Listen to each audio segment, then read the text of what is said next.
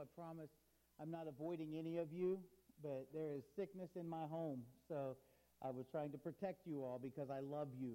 So after I get done here, I'll be leaving so as not to share too many things with you. But if you would, especially keep Dylan in prayer. It causes his blood sugars to get real goofy, and so we've had kind of a crazy night at our house. But I'm okay as of right now, but I may be a carrier. So unclean. This barrier, I haven't touched anything except my iPad. So there we go. We'll disinfect my mic after we get done.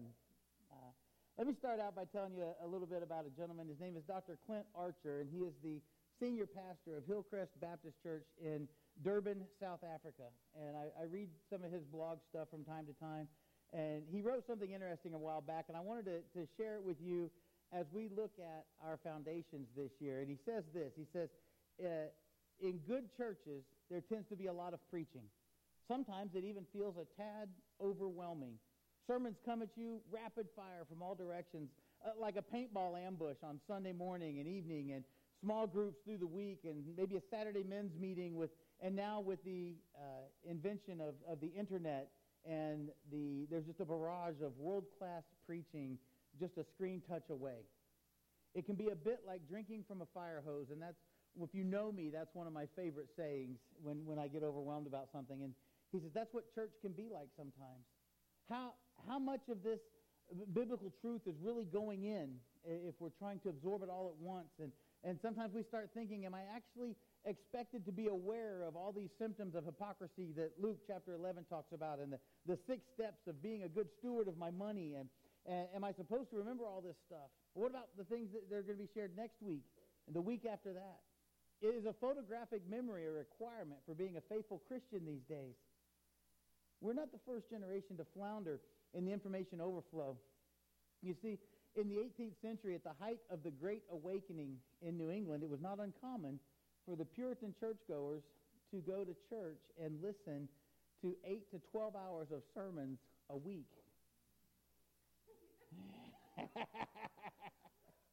Some of you are already looking at your watches, and I just got started. Some people felt this was counterproductive, leaving overwhelmed listeners unable to apply anything that they were hearing, never mind all of it. But a brilliant retort came from famed preacher Jonathan Edwards. In his response to the criticism that congregations can't possibly remember everything they hear preached, he replied this: "The main benefit that is obtained by preaching is by impression made upon the mind at the time of it, and not by the effect that arises afterwards, by a remembrance of what was delivered, not the effect of the memory." In other words, the Holy Spirit does a work of change on people during the preaching. And then later during the week, there are short sound bites and fleeting nano moments of epiphany, if you will, that act as tiny chisels that kind of tap away at our souls while shaping us. He goes on to write, he says, "I'm a fan of note-taking, but the true help of taking notes is not only that it will assist in recalling information later, or that it locks in print a reference for a later consultation, but primarily it focuses your attention on the preaching at the time of it. It's in the wow moments, the amen responses of your soul in the sermon, and it leaves kind of an imprint that's more lasting than the alliterated sermon outline your pastor slaved over all week." He finishes out his blog by saying, a lesson to preachers: don't work as hard on the clever outline as you do on the accuracy of the truth of God's word. Your sermon is there to pull the pin on God's grenade. I think that's awesome. The Holy Spirit does the explosive work on our hearts. And I share all that with you this morning because several things are going to happen today as we look a little bit deeper into Philippians chapter 1. First off, I'm going to share with you the truth of God's word. Some of it I will share with you is going to be like drinking from a fire hose. You're going to be like, whoa, that was a lot, and that was deep, and I didn't see that coming. Second, that's okay. Prepare now, take some notes, let it sink in this week. Go back and read the scriptures that we look at this morning. Allow the Holy Spirit to help you absorb this message throughout your week. And third, I'm about to pull the pin on God's grenade. Now here's the thing. Some of you will duck and run for cover. Some of you will just sit there and take it. And you'll leave slightly miffed because somewhere in all of this I went from preaching to meddling. But some of you are going to sit there and listen and absorb as much of this as you can, because you are here this morning knowing full well that you're expected to leave differently than how you came, spiritually speaking. It's up to you what your foundation is built on. And this year I plan to give you the materials that you need. But you have to decide if you're happy with your house built on sand, or if you're willing to put in the hard work to remove some things in your life, to dig down into the bedrock of Jesus Christ and start rebuilding on that. Will you pray with me? Father God, I thank you for this morning. I thank you that we could be here. I thank you that we can worship, that we can hear your word. And Lord, I ask that you would begin to work in our hearts, that we will not just hear your word, but we'll seek out ways to make those changes in our lives so that we can secure our foundation on your Son. In his name we pray. Amen. Paul writes to the church of Philippi the following letter. It's in Philippians chapter 1 in your Bible. We're going to start out with verse 1. Remember, last week I preached on verses 1 and 2, and this week I'm going to pick up in verse 3. But we're going to read the whole thing in context together, and then we're going to break it down. Paul writes to the church. He says, Paul and Timothy, bondservants of Christ Jesus, to all the saints in Christ Jesus who are in Philippi, including the overseers and deacons, grace to you and peace from God our Father and the Lord Jesus Christ. I thank my God in all my remembrance of you, always offering prayer with joy in my every prayer for you all, in view of your participation in the gospel from the first day until now. For I am confident of this very thing, that he who began a good work in you will perfect it until the day of Christ Jesus. For it is only right for me to feel this way about you all, because I have you in my heart, since both in my imprisonment and in the defense and confirmation of the gospel, you all are partakers of grace with me. For God is my witness, how I long for you all with the affection of Christ Jesus. And this I pray, that your love may abound still more and more in real knowledge and all discernment, so that you may approve the things that are excellent, in order to be sincere and blameless until the day of Christ, having been filled with the fruit of righteousness which comes through Jesus Christ, to the glory and praise of God. Now, we're going to look at each of these verses this morning and highlight a few things that I have labeled the building blocks of a mature believer. And I'm going to start off with verse 3. Paul says this. He says, I thank my God in all my remembrance of you. Paul is thankful for the Christians at the church in Philippi. And now let me ask you this question. When was the last time you were honestly thankful for all the people in this room? When was the last time you sat down and said, Lord, thank you for all the Christians at Huntsville Christian Church? When was the last time you remembered to even pray for the folks in this room without getting a call or an email or something that said someone was sick or someone's in the hospital? See, it's one of the reasons that we started up our CPR groups. It's one of the reasons we have our Fusion Youth Group on Sunday evenings, our men's and women's Bible studies on Sunday nights, because they offer a time to come together outside of right now and remember one another. One of the reasons we offer opportunities to serve together on different ministry teams is because serving together offers opportunity to connect. And connecting means that we will remember one another. How about praying together? One of the reasons that our response time, I always include an invitation to pray with the elders or to share a prayer concern with the congregation. We want to remember you during the week. We want to encourage one another as we go through life.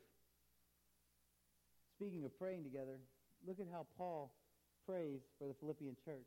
Verse 4, he says, always offering prayer, say this with me, with joy in my every prayer for you all. You all.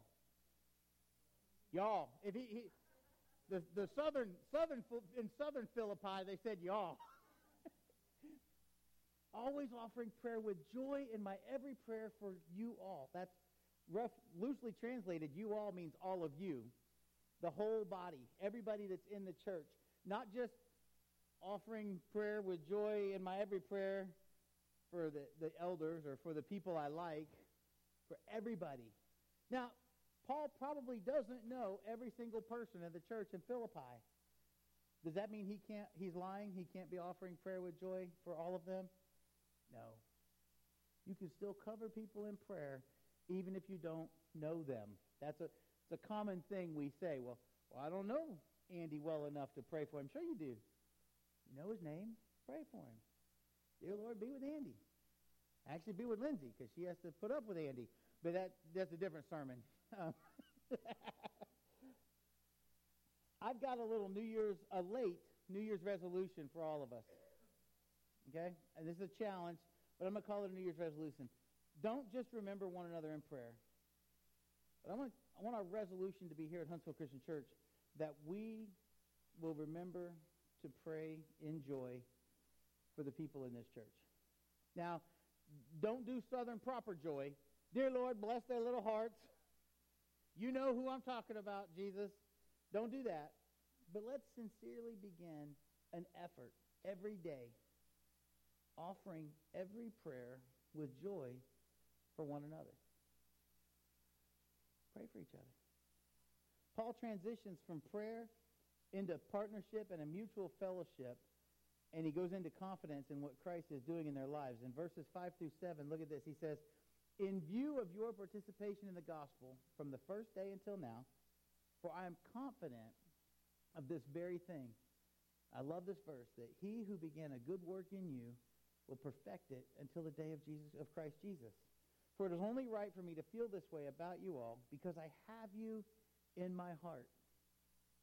And again, he's not writing specifically to the leaders or the elders of that church. He's not saying I have you select group of men in my heart. I have this whole church is in my heart.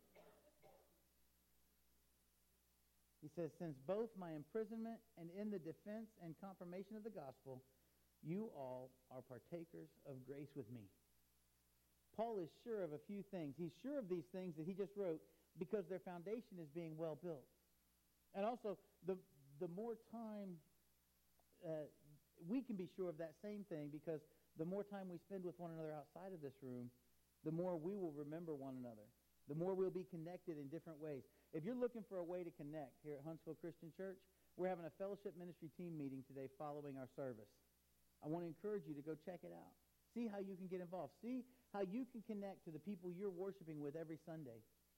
There will be opportunities through that ministry to serve together in different ways throughout the year. I want to encourage all of you to check that out. Because as we grow closer together through opportunities of fellowship and serving together both in the building and in the community, we'll get to know one another better. The best way to get to know somebody is to build something with them. The best way to get to know somebody is to do a community project with them, to get involved in their life. You get to talking about what's going on while you're building a deck or washing windows or helping somebody out. We get to know one another better, and our accountability and our transparency with one another will grow out of our confidence in what Christ is going to do through us. You see, Paul is confident of what God is going to do within the church at Philippi. He prays for them, and his prayer is that their love comes about in real knowledge and in all discernment, so that they may approve the things that are excellent, in order that they will love one another with the same affection that Paul has for them. Look at verses 8 and 9. He goes on, he says, for God is my witness, how I long for you all with the affection of Christ Jesus. And this I pray, that your love may abound still more and more in real knowledge and all discernment. How do you get to really know somebody?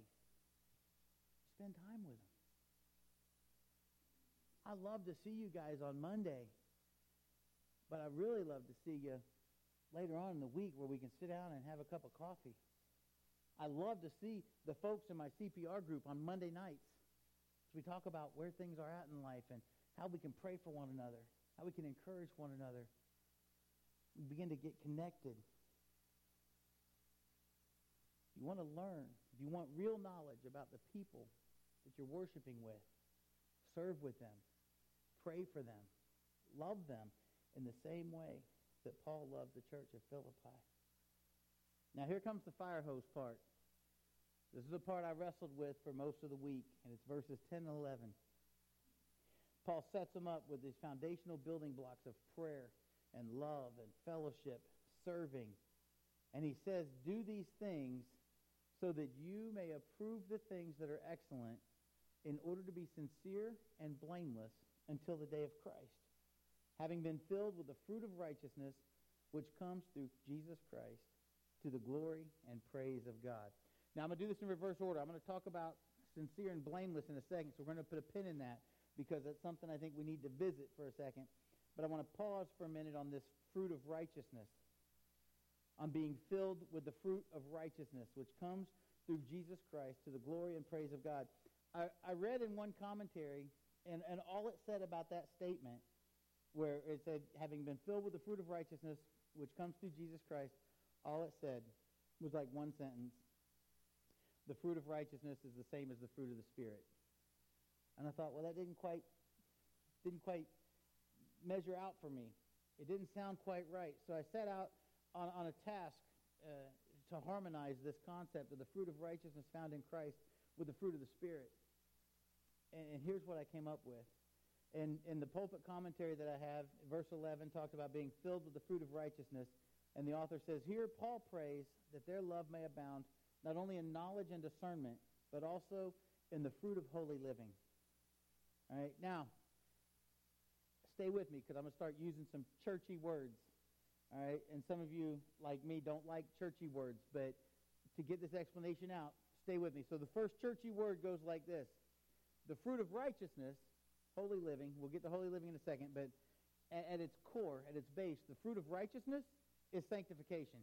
Sanctification is a churchy word. Who knows what sanctification means? Raise your hand, go. All right, 2 people. Good. Sanctification means we're set apart. Okay? We are set apart by God. We are declared, not just set apart, but we are declared holy by God as Christians. No matter where you are in your spiritual journey, if you're a spiritual infant, just newly baptized, you are sanctified. You are declared holy by God.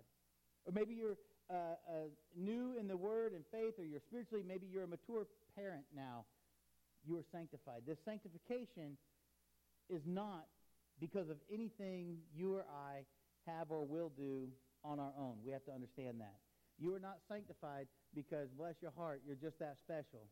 All right? It doesn't work that way. It comes, and here's another churchy word. So there's sanctification, which means you're set apart, and that comes from justification. Justification means that we're declared righteous in God's eyes. Again, not because of how awesome you are as an individual, or how awesome I think I am as an individual. We are justified, we're declared righteous in God's eyes because of what Christ has done for us. By defeating sin when he died on the cross as a final sacrifice, and he rose again 3 days later, his hope and his glory now manifests itself in our holy living. And that's the third churchy word, holy living. Ooh. That one almost scares people because it sounds complicated. When people say things like holy living, you're probably, if you're like me, one of your first things you think about is like a monastery somewhere, and like the brown robe and like the arms and the sleeves and just because about the only way I think I could honestly live a life of true holy living on my own would be if you locked me up somewhere where I couldn't talk to anybody, I couldn't watch TV, I couldn't be on the internet, I couldn't use a phone. Because in any one of those, I'm sure I would be offensive to somebody in some way. And there would go my holy living. So I would need the vow of silence and just walk around and not be allowed to talk and just nod. But I'm sure because I'm me, at some point my nod would be offensive to somebody. It's what we do. Holy living is hard. Holy living, it's a churchy word. It sounds more complicated and scary than it really is. But it's the attempt. It's that striving to be a good reflection of Christ. Listen to this. In his letter to the Galatians, Paul has another term for holy living. It's being filled with the fruit, or being filled through the righteousness. And it's in Galatians 5, verse 16 through 26. Look at this. He says, "But I say, walk by the Spirit, and you will not carry out the desires of the flesh. For the flesh sets its desires against the Spirit, and the Spirit against the flesh. For these are in opposition to one another, so that you may not do the things you please. But if you are led by the Spirit, you are not under the law. Now the deeds of the flesh are evident." Now I'm not going to ask for you to raise your hands or a confession or an admission to any of these, but think about these and where you are in your life. The deeds of the flesh are evident, which are immorality, impurity, sensuality, idolatry, sorcery, enmities, strife, jealousy, outbursts of anger, disputes, dissensions, factions, envying, drunkenness, carousing, and things like these, of which I forewarn you, just as I have forewarned you, that those who practice such things will not inherit the kingdom of God. In verse 22, he says, but the fruit of the Spirit is love, joy, peace, patience, kindness, goodness, faithfulness, gentleness, self-control.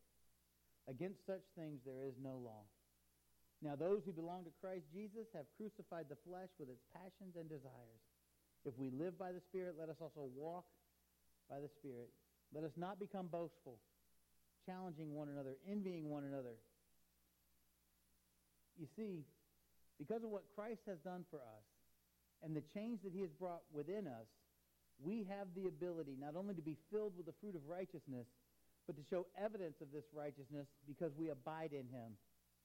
Abide is another churchy word. I'm going to get into that in a second. The evidence in the fruit of the Spirit being reflected and lived out in our lives when we abide in Christ. Now, I've got some harsh news for you all. If the fruit of the Spirit is not evident in your life,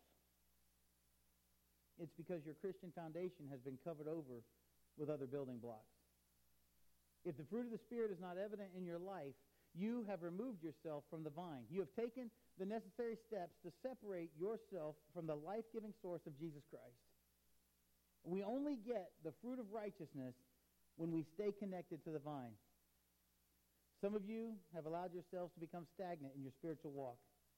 You may have been a spiritually mature person who just got comfortable, and now you've allowed yourself to slip backwards into a place of spiritual young adult or teenager or even spiritual infant. You see, our spiritual foundation needs to be rebuilt sometimes because we get comfortable. It's our way. We need to tear things down and we need to rebuild. We need to remain connected to Jesus Christ. Stay connected to him through struggles. Stay connected to him through hard times. Stay connected to him through heartache. Stay connected with him through tough medical decisions or diagnoses. Stay connected to him even in the times in our lives when we blatantly sin. We need to repent. We need to work on moving away from whatever separates us from the vine. We cannot have the fruit of righteousness in our lives.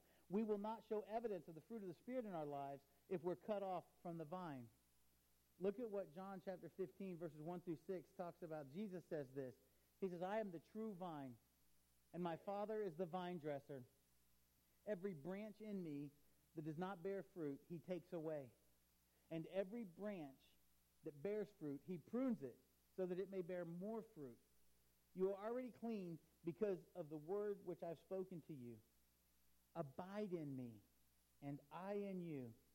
As the branch cannot bear fruit of itself unless it abides in the vine, so neither can you unless you abide in me. Let me pause right there just to make it clear. If you walk up to a grapevine and you clip some of the vines off, or some of the branches off the grapevine that have little clusters of green grapes on them that aren't yet ripe, they're not going to continue to ripen. They're going to die. That's how they make raisins. Not really. But you cut that and you set it aside. It can't get nourishment.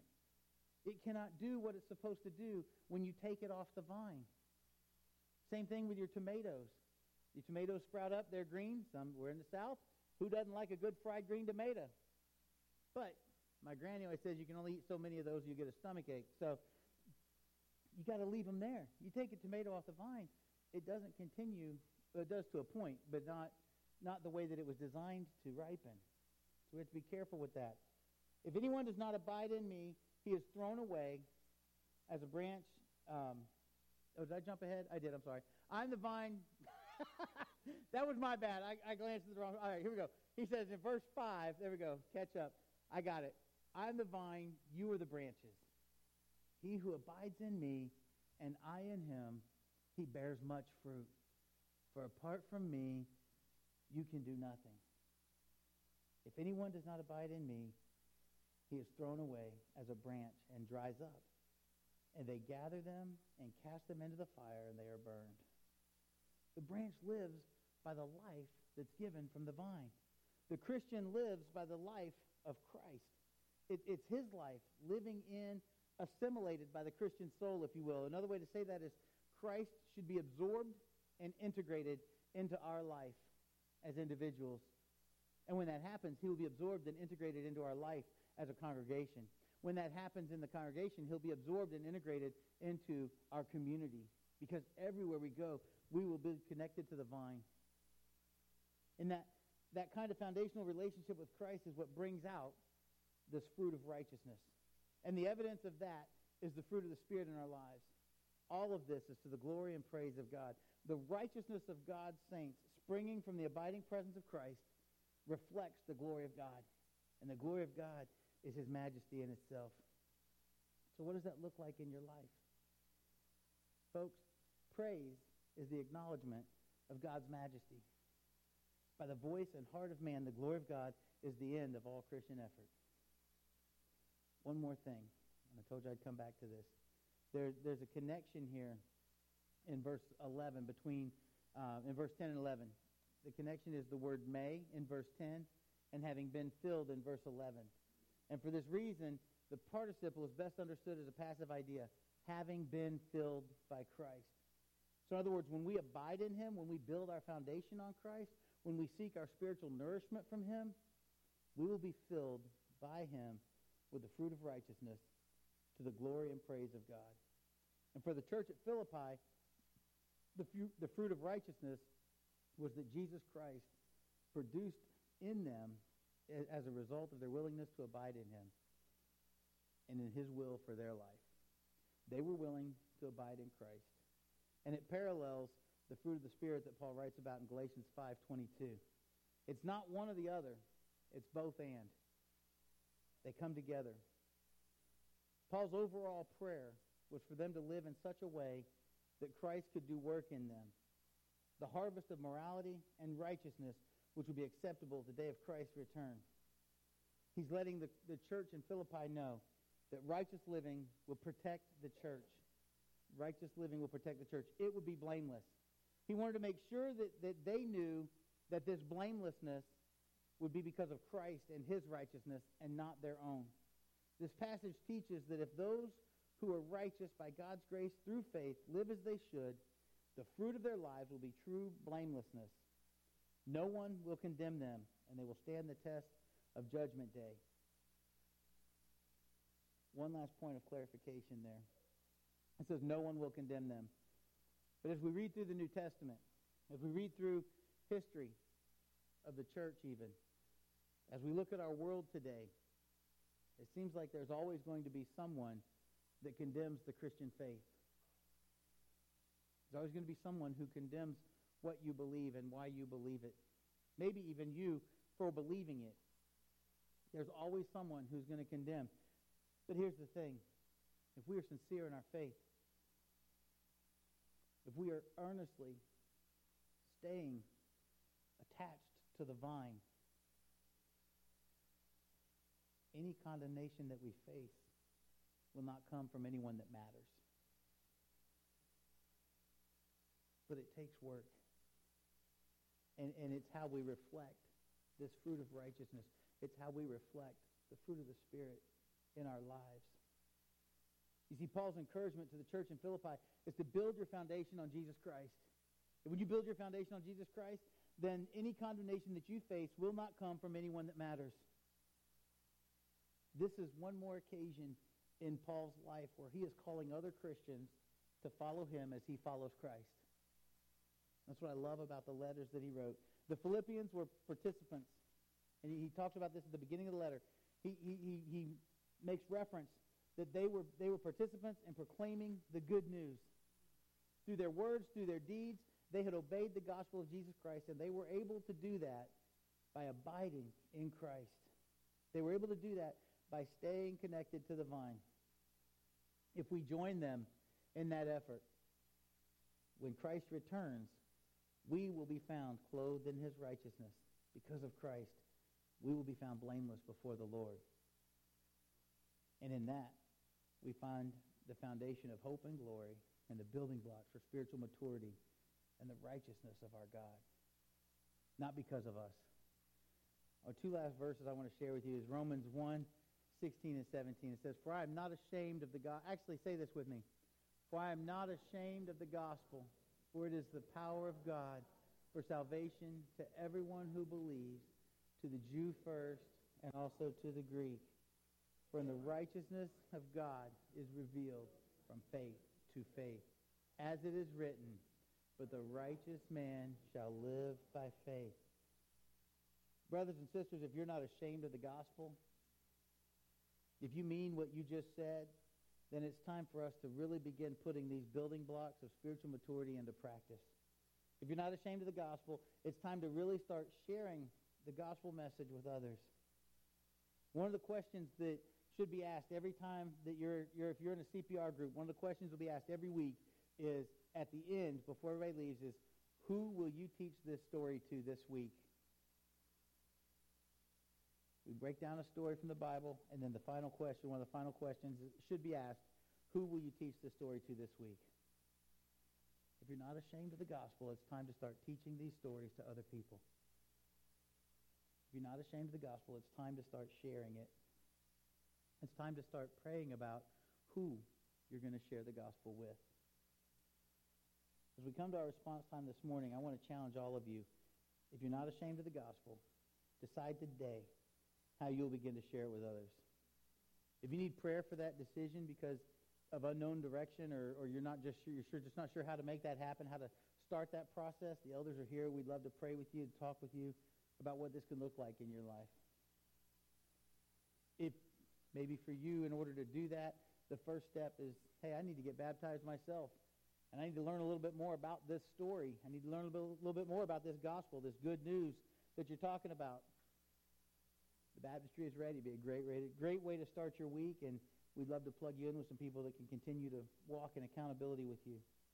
But whatever your response is this morning, will you stand and sing with us and respond to God's word accordingly?